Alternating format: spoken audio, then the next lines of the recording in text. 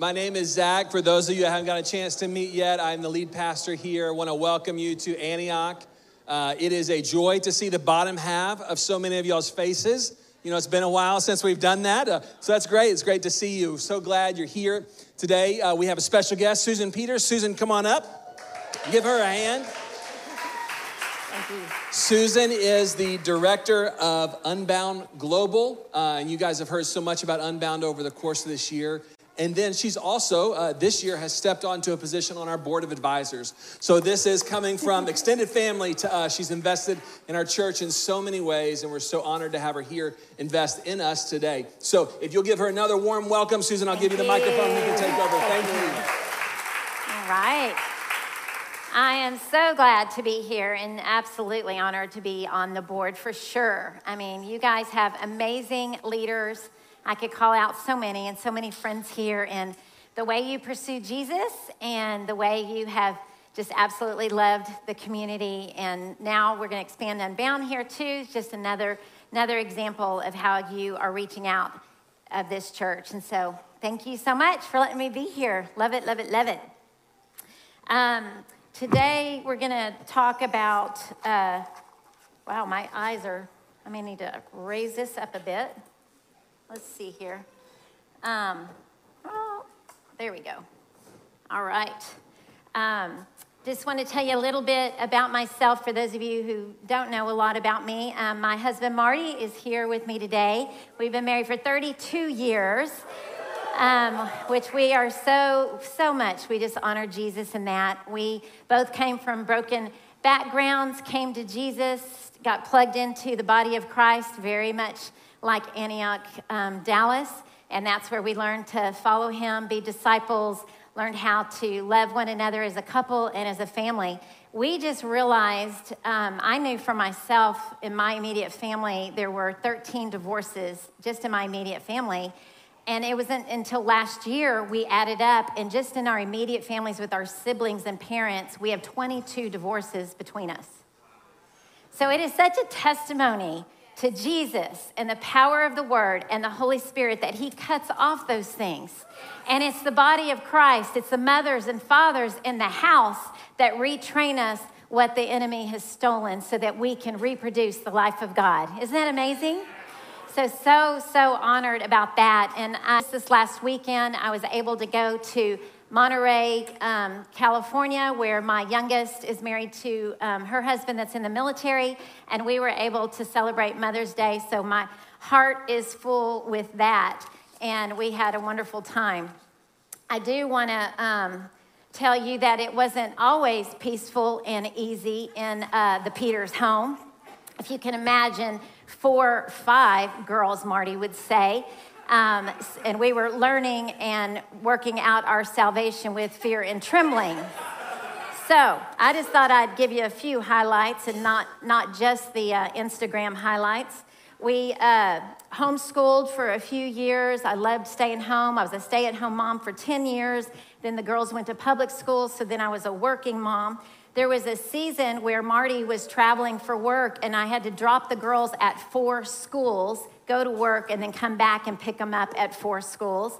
They also all played soccer at the same time. How many mamas can agree? And y'all been through this. 4 different practices, all on Tuesday and Thursday. So you drop, pick up, right?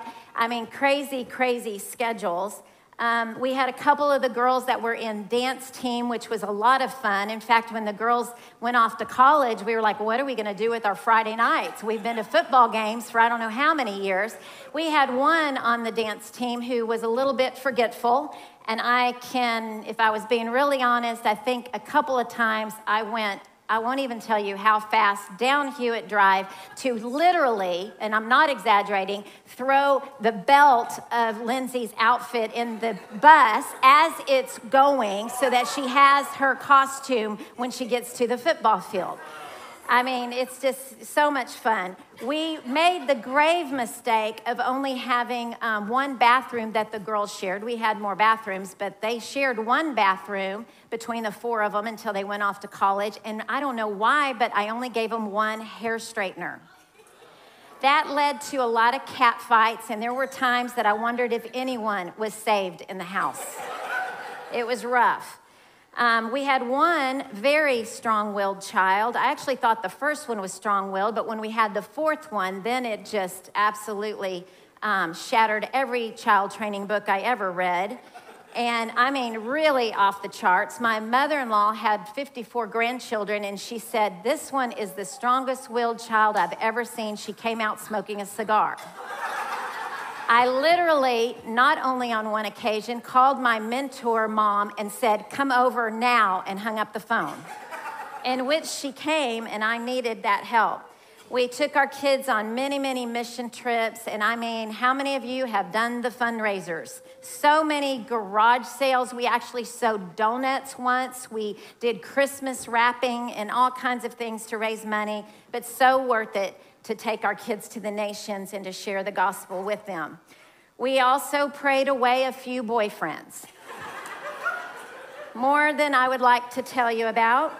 But thank God, 3 of them are married, and we love all 3 of these godly, amazing men, which is a total miracle. Absolutely thrilled about that. We had great events of celebrating activities with our kids and really tried to train them to celebrate each other for events and to show up. Even when Anna was in a drama, she made a big deal out of it. We were excited to go, and she was dressed up like a flower and said 3 words. But we all celebrated like it was the main event. We also had extreme displays of selfishness in our home. I can share this particular story with you because at one of the girls' weddings, the sister was happy to share it with everyone at the reception in the speech. And so there was a time where I picked up all the girls from soccer practice except Jessica's was going longer. I think they were in junior high, early high school. We came home, ate dinner. Then we all piled in the car to pick up Jessica. And so we said, hey, let's just go through, the Taco Bell, and what do you want? And she wanted 2 tacos. And we drive home, and she only ate 1. So her sister Brooke said, hey, since you're not going to eat that taco, can I have it? And Jessica said, no. And Brooke said, hey, you're not going to eat it. If you're not going to eat it, can I eat it? And she said, no. Well, I'm the mom. I'm like, you got to be kidding me. And so I'm listening to this. I'm like, Jessica, if you're not going to eat the taco, give it to her. Which she proceeded to roll down the window and throw it out. So sorry, but the truth is we had to work some things out in our home. I can tell you that Jessica grew up to be a mature, very generous, amazing girl, but it didn't come naturally. So we have not been perfect in our home, but I'm so thankful for the mercy and the grace and the provision of heaven. Where would we be without Jesus? Where would we be without the Word of God? Where would we be without each other? Because I needed those mamas to come alongside of me and show me how to honor my husband. Show me how to lift up the girls. Show me how not to panic or to perform, but to keep feeding my girls the Word of God. I'm so, so thankful. All right, I wanted to read a scripture Marty and I found this morning on the way to church, and it was in the Passion Translation, not the Amplified. They kind of make fun of me because I like reading lots of translations, especially the Amplified. But anyway, this is Proverbs 6, verse 20 in the Passion. My child, obey your father's godly instruction and follow your mother's life-giving teaching. Fill your heart with their advice and let your life be shaped by what they've taught you. Their wisdom will guide you wherever you go and keep you from bringing harm to yourself. Their instruction will whisper to you at every sunrise and direct you through a brand new day. Isn't that refreshing? The Word of God is alive. Well, Mother's Day is a special day, and I know everyone in here has a mom. We know that for sure, right? Everybody in here has a mom, and we can celebrate that. I have a few examples about motherhood, and did you know that there are 2 billion moms in the world? There is also a staggering $28 billion US on Mother's Day spent. That's at retailers and restaurants, if you can imagine. It's also the busiest phone day of the year with 122.5 million calls today. And there is 152 million Mother's Day cards bought this week. I mean, that is a lot to celebrate mothers. Our moms are special. A few facts about moms that I read in some studies that I thought were interesting is moms spend on average 97 hours a week on parenting. They spend their jobs include a chauffeur, a chef, and a teacher, a toy mechanic, referee, nap negotiator, monster slayer, nightmare soother, housekeeper, party planner, pooping doula, the rule enforcer, the investigator, the memory maker, the dental hygienist, the nurse, and professional cuddler, to just name a few. Today, the average mom has 2 kids, but if you were in the 1800s, the average was 7 to 10. Wow, would our life be different? Guess how many diapers are changed with one baby before the age of 2? 4,500. An average mom takes 2 minutes and 5 seconds to change a diaper, which is equivalent to 3 40-hour work days in her week. 3 40-hour weeks. Can you imagine? Just changing diapers. So I'm sure some of you want to know, well, how long does it take a dad to do a diaper? It's actually shorter, 1 minute and 36 seconds on average, according to this study. Marty and I decided it's because the dads don't get all the cracks and crevices as well. A preschooler requires mom's attention every 4 minutes. That's the equivalent of 210 times a day. And moms do about 330 loads of laundry a year. Another fun addition fact about moms are moms who give birth later in life live longer. And this study said that if you have kids, you're smarter.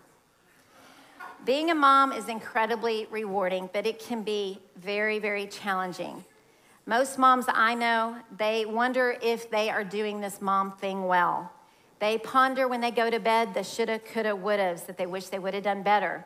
And then if you just add in the daunting task of being a mom to teenagers, that's a frightening thing. But I found a very encouraging study.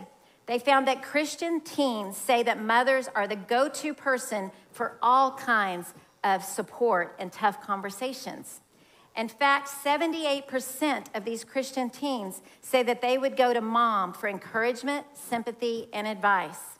The same percentage of teens consistently identify their mothers as the one who provide spiritual guidance and instruction and instill their values and discipline in their life. So over and over again, these studies show the amazing, enduring impact of a mom. They have the hard conversations. They provide that companionship, the discipline, and the important spiritual development and modeling that our kids so desperately need. 1 in 4 mothers are raising their children on their own. So like all parents, single moms want the best for their kids. They want them to thrive and do well in school and have healthy friends and grow. But they have to do that all on their own without the support of a partner. And I want to give a big shout out to single moms. I was raised by a single mom, and I want to say I hope and we believe and we champion you, and we want you to find all the support that you need within the church. Children's church, youth group, mamas and daddies, we will pray for you, and we want to cover you and walk alongside of you, and do not let the enemy put shame on you. We are your best advocate. I also want to give a shout out to foster moms. These are amazing moms. These are moms who care for children who usually come with a major trauma. These moms do the same task as getting their kids off to school, signing permission slips, doing laundry, clipping fingernails, participating in a Nerf gun battle, and they take their kids to the dentist appointments. They read bedtime stories, they put love notes in their lunches, and they kiss their owies. Big shout out to those foster moms. I don't know if you guys watched the latest series or season of Fixer Upper, but we were able to be a small part of a show that was on it. Unbound goes into an emergency shelter for CPS kids, and we go in there every week and have for several years.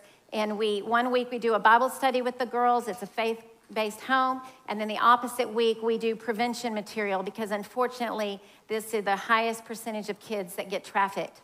One of our volunteers that is so faithful really led this out, and she goes in every week, and the house was really needing repair and renovations, and we had it on our heart for a long time to try to facilitate that for her. And so she went out and raised the money, and it was given to Unbound, and we gave it to them to remodel the home, and Fixer Upper jumped in and took over the house. So it's featured in this last season on the third show if you want to see it. Absolutely amazing. But while Jenny has been working in this home and getting to know these kids, this one particular girl that was 16 in her junior year had never been out of the CPS system, and she had never been placed in a stable home. This home, you're only supposed to stay for 90 days, but because this girl had nowhere to go, she had been there 2 years. And CPS was super concerned because most of the time these kids go from school back to the home and they don't get a lot of the preparation that kids need for adulthood. And so Jenny and her husband prayed about it and they took this girl in. And so now she lives with her. And the other day, Jenny was telling me that this girl texted her and said, "Hey, when you pick me up from school today, will you stop at Starbucks and get me a cake pop? It's my friend's birthday." So she said, "Sure, what flavor?" And she got it, and she came by, and she gave it to her, and the girl gave it to her friend, and she got in the car, and she said, I'm going to cry. She just said, "I just wanted them to see what moms can do, that you as a mom would stop by and get me something just because my friend needed to be blessed." Isn't that amazing? Then the next week, she said that she picked up this child, and she said, "Hey, my friends and I were talking, and none of us have good moms. They're either strung out on drugs, incarcerated, or absolutely absent. So we wanted to know if you'd be the mom for our group." Isn't that powerful? Our world is in such needs of moms in so many, many places. Proverbs 31 says, "Her children rise up and call her blessed. Her children also, and he praises her. Many women have done excellently, but you surpass them all." Leviticus 19:3 says, "Every one of you should revere his mother and his father." I looked up the word revere, and it's defined as having great respect, to show devotion and honor, to regard as worthy. And that just challenged me. Marty and I are going to see my mom, who's 89 years old, after this, and I'm studying this, and I'm reading this, and I went and got her a bigger present. But some of you may have had a difficult relationship with your mom, and I understand that can be painful. But God is able to make that up to us through the church and godly mamas. My mom had bipolar when I was growing up, and it made for a very tumultuous home and a very absent presence as a single mom. But God more than met my needs through the godly mamas that mentored me, who modeled healthy home life, and who spoke into my life until my mom came to Christ in her late 50s. After my mom gave her life to Jesus, over the next several years, through Bible study, counseling, and medication, she was absolutely, completely healed. My children do not know the mom that struggled so much like the way I did as a child. She is a phenomenal grandmother. And she's almost 89 in June. Recently, she went to the hospital, and she said, "I thought I had one foot in the grave and the other one on a banana peel, but I think I'll be around longer." And then she said, "Well, if God's going to keep me around, I sure wish he'd keep my parts working better." She has been such a joy, and it's such a testimony to the resurrection power and restoration of God. He can absolutely turn those hard things into good. I look at my life, and I look at what I went through, and I never saw Unbound coming up. But nothing in our life is wasted. It's all needed through the experiences in our life for him to flow through us in profound ways. And I'm so thankful. So no matter what your experience is with your mom, know that God hovers over you and that he is the restorer and the healer, and he'll use it for good. And you can be the mom that you wished you always had, whether that's to natural children or so many children in our world that need you. All right, so we're going to open up the Word of God for our Bible study today. We're going to look at 2 Kings chapter 4. We're going to go through verses 8 through 37. You're going to find a wonderful story, one of my favorite, about the Shunammite woman. There are many lessons that we can learn from this godly woman. As a background, Elijah traveled and ministered as a prophet, and he went by her home many, many times. So let's start with chapter 4, verse 8. I'm going to read this part in the New King James Version. It says, "Now it happened one day that Elijah went to Shunem, where there was a notable woman, and she persuaded him to eat some food." You know those mamas that persuade you to eat, right? Anybody got a mama or a mother-in-law, and she insists on stuffing you and then sending you home with the leftovers, and she doesn't care about your diet, you're going to have to eat that dessert. That's the kind of woman this Shunammite woman was. So it was, so often as he passed by, he would turn in there to eat some food. And she said to her husband, "Look now, I know that this is a holy man of God who passes by us regularly. Please let us make a small upper room on the wall, and let us put a bed for him there, and a table, and a chair, and a lampstand, so it will be whenever he comes to us, he will turn in there." I love this story because the first lesson that we can glean from the Shunammite woman is that she makes room. She obviously fears the Lord, is sensitive to the things of God because she recognizes that he's a man of God. And she doesn't just watch him walk by, but she discerns, this is a long trip. He could come in here and be refreshed. And he's so comfortable doing that he does it every time. So then she stepped up her game in hospitality, and they build this room. One translation says that they built it with a stairwell on the outside. And to me, that's really important because sometimes we can do things for God or the church or the people of God, and we maybe don't mean to, but it's more about us than it is about serving. But for her to do that, it was like, what serves him? Let's make sure he has a good place with the set tools, the bed and the lamp and the table to be able to be refreshed and food. So she makes room. So it's amazing what she does is sensitivity of honoring that man of God. Well, this Shunammite woman is the epitome of hospitality, and it's such a model for us to do. I have some friends, the Owens, that live in our neighborhood, and maybe a few of you know them, and they are hospitable all the time. They host a lot of weddings, showers, all kinds of things. They're just incredible. And we just had our Texas directors in for a retreat this past weekend. And I wanted to do something special for the ladies for dinner, something fun or something that would be a blessing because they work so hard. So my friend said, let me do dinner for you guys. And they have a beautiful setting by their pool and all this. And so we went, and when we walked in, immediately it was over the top. There's a beautiful charcuterie board. There's bacon-wrapped shrimp, what happens to be Marty and my favorite. There were these beautiful glasses with lemonade and fruit in it. And you could instantly tell this is just not your ordinary meal, which would have been fine. It was, I am going to serve with my best. We went outside to the pool area, and it's beautiful linens and flowers and table settings, a salad and steak. I mean, really good. We're chicken people because we're cheap. And they did steak and twice-baked potatoes, homemade dessert. It was absolutely amazing. And I literally teared up because I'm like, God, this is what you do. You know, it's just the hospitality lived out through people to honor those that labor among us, and it was a blessing.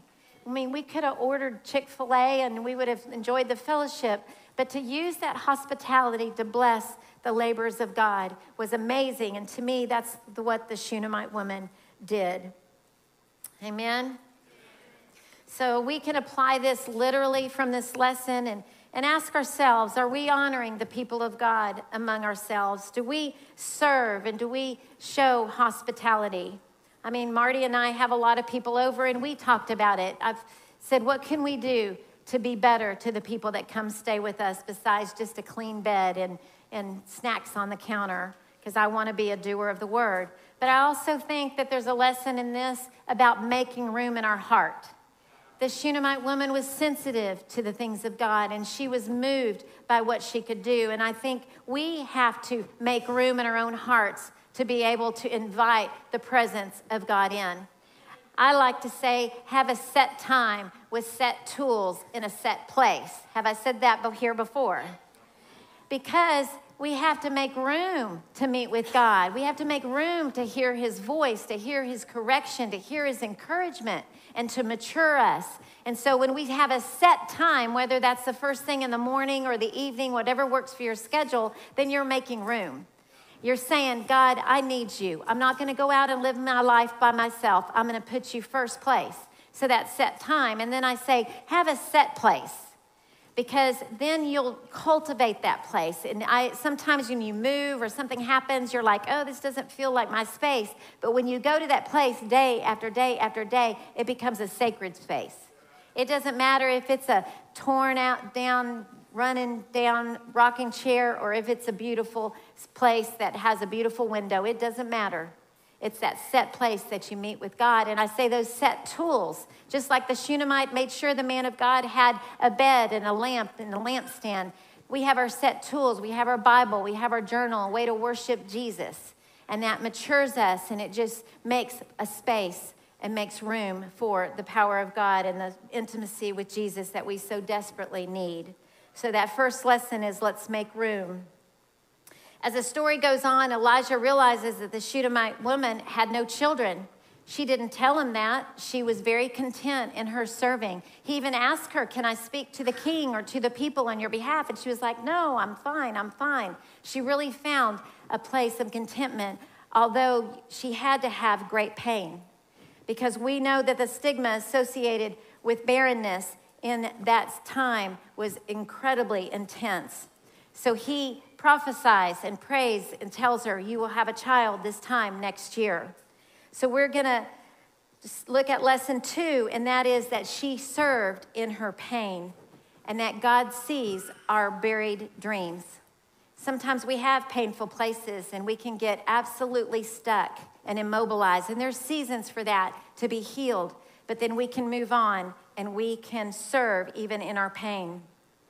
There's a couple in Waco, and they've been part of our church now, 25, 30 years, and they're amazing. But they have deep pain. They had one child, and this child really suffered. She has a lot of issues. She's had a lot of addiction issues. She's moved states away, and they really have not had much of a relationship with her. But they have taken their pain to Jesus, and I have never seen a couple invest in more people in our body and in our movement than they have. Only heaven will tell how many they have sown into, because I only know a fragment. I see them at lunch with young men mentoring them. I've been to her home as she has hosted showers. I've heard about when she is at a birth, encouraging a mama. I've seen her go across the state to another woman in our movement to be there after she's had a baby. I've seen her go on vacations with them.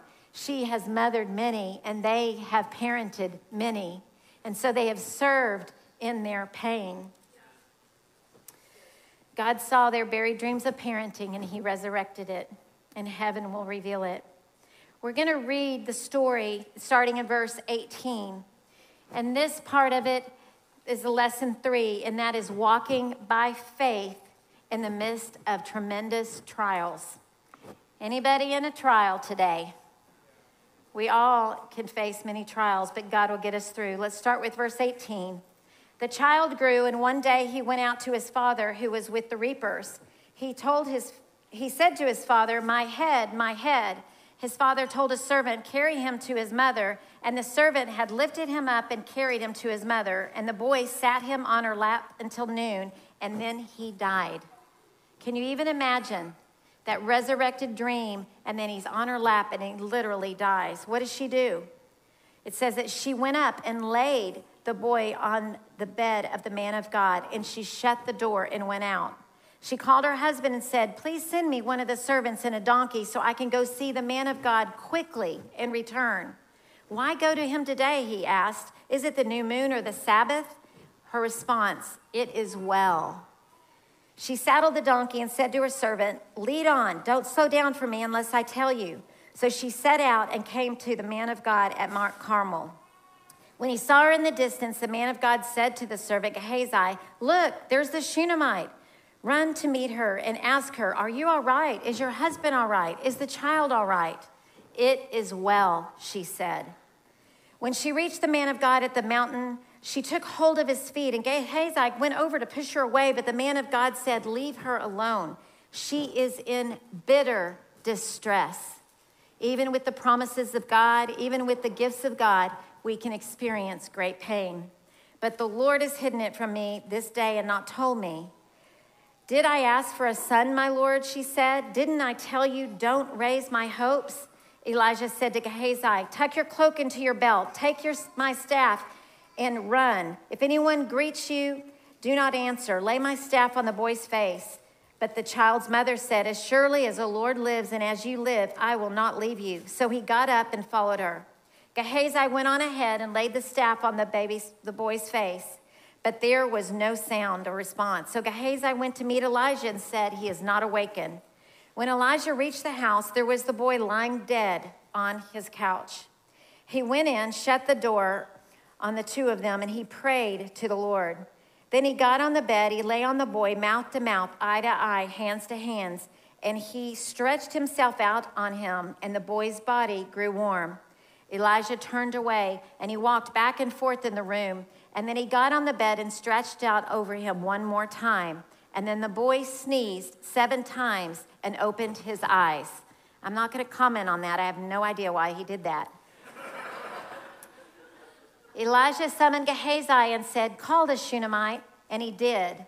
When he came, he said, "Take your son." She came in, fell at his feet, and bowed to the ground, and she took her son and went out. This woman of God used her faith in the midst of the impossible. Most people would have absolutely cried in terror, and we would have understood that. But she takes him to the man of God.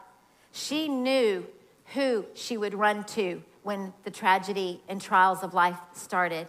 Such an example to us. She knew that the man of God who manifested the presence and the power of God was her only hope. Her response to her husband was because her husband could not fix it. Her response to Gehazi, he could not fix it. Only God can deliver us from some of the deep, deep places of our heart and our life, and we have to train ourselves that we go to those deep places in God, even in the midst of tremendous tragedy and pain, and that's what we learned from her. She had to dig deep in her faith in the one that already had made the impossible possible. Trouble will come to all of us. Matthew 5:45 says it rains on the just and the unjust. Trials don't necessarily mean, and usually don't mean, that we've done something wrong. It just means it happens this side of heaven. There is an enemy that is after us and after destroying the things in this earth. And we've got to cry out to God.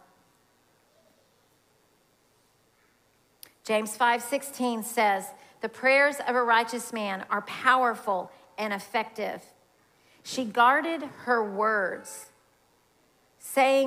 getting her heart and her words aligned with faith. Proverbs 18:21 says, "Death and life are in the power of your tongue."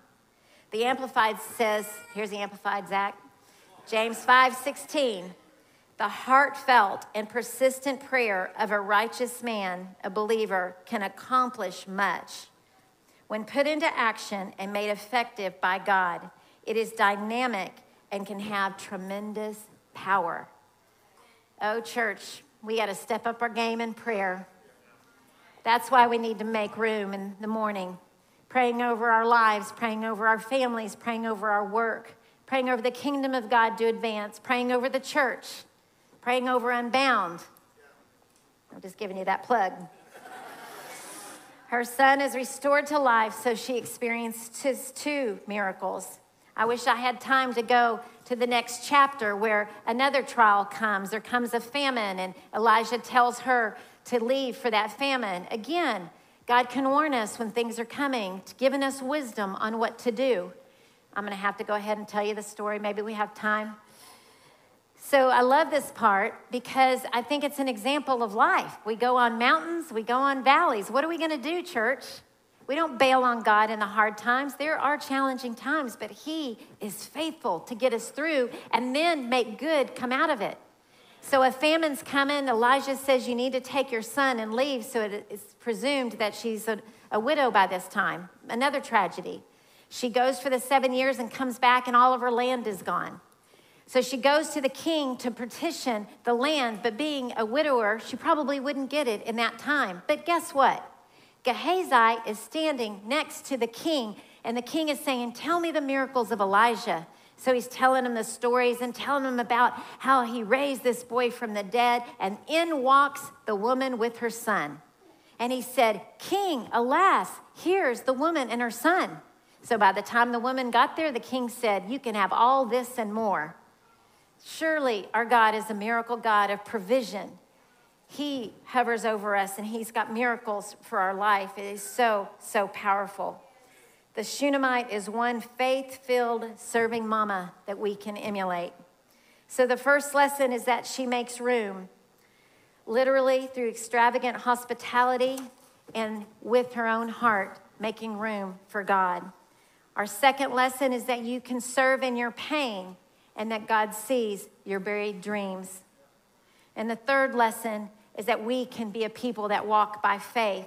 In the face of great pain and adversity, God will see us through, even in the most difficult times.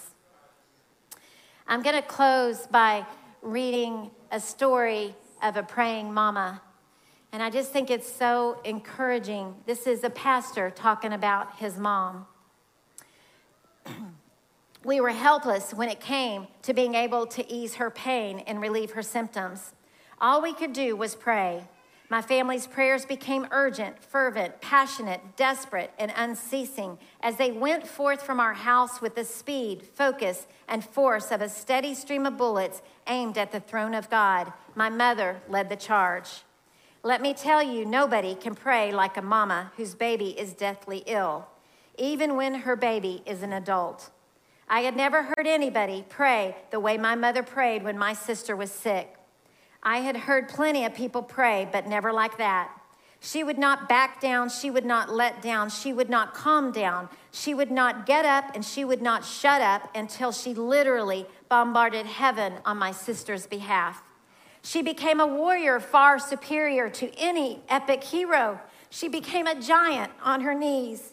With a sword in one hand, she battled the enemies of death and disease, and with her other hand stretched towards heaven, she kept beseeching God's help and God's mercy. Have you ever heard the sound of desperation in another person's voice? I heard it during those days. I am sure the halls of heaven shook with the force of her intercession. She meant business, and she knew how to do business with God. Though my mother's prayers were intense and emotional at times, they were not based on emotion. They were based on faith. Her passionate pleas were built on her deep and intimate acquaintance with God.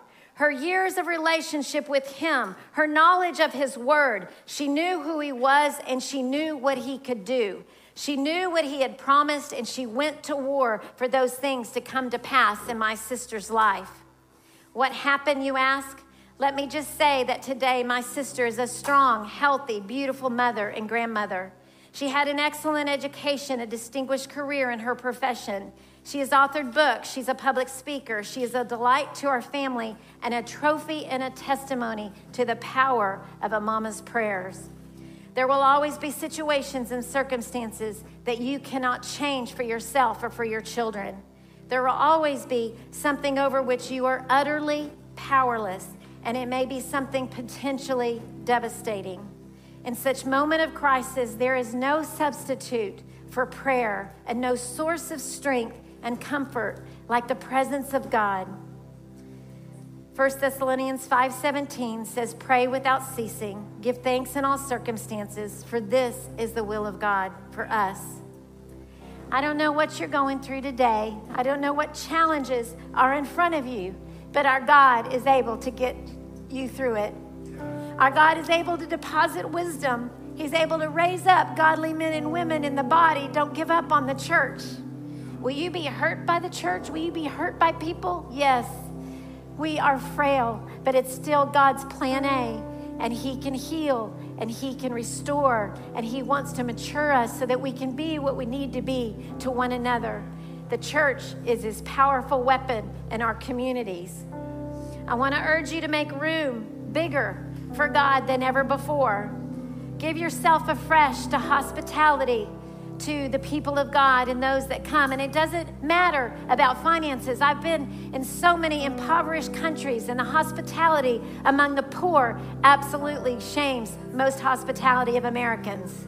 It's not about what we have, it's about the heart and the service and making room. Let's make room in our heart to have that set time and that set place with our set tools to cultivate that intimacy with God. Let's don't stop living and giving because of the pain we're going through. God can still use you. Let's be a people who live by faith. Let's honor the moms today in our lives. Whether you had a challenging mom, you can honor her position, and your forgiveness is more about you and you being free to be a mom for those around you. Let's honor the foster moms. Let's honor the single moms so that the church is the safest place on heaven for them. Amen? So let's stand up and let the prayer ministers come forward, and I'm going to pray. If God's spoken to you and you're in a hard place and you want to say, I don't want to run to other things. I don't want to run to my props that make me feel better. Whatever that is, I want to run to the throne of God. Maybe you need to come and pray with someone. Or maybe God's spoken to you and He's saying, I want you to be like the Shunammite woman, a woman that makes space for the presence of God. Or even the hospitality piece can be such a blessing. And then be a people of faith. If you want to say, you know what, today's a new day. I am going to live by faith and not in worry and fear and doubt. Amen. So Father God, we come to you in the mighty name of Jesus. God, we declare that you alone are the King of Kings and the Lord of Lords. You are the only one with the answers. And so, Lord, forgive us when we run to so many other things instead of your throne room. God, forgive us because we run to you, the author and perfecter of our faith. We will not accuse you, but we will say you are good and you are the resurrected King. So resurrect these things in our lives, oh God. Speak afresh, I pray. God, let us be who you want us to be. Let us make room for you in intimacy with you. God, we want to honor the moms in our midst. We want to honor the single moms and the foster moms, and we want to honor the children in our communities that so desperately need the mothers and fathers to love and to cherish them, oh God. So Lord, would you position us to be what you want us to be? In Jesus' name, amen.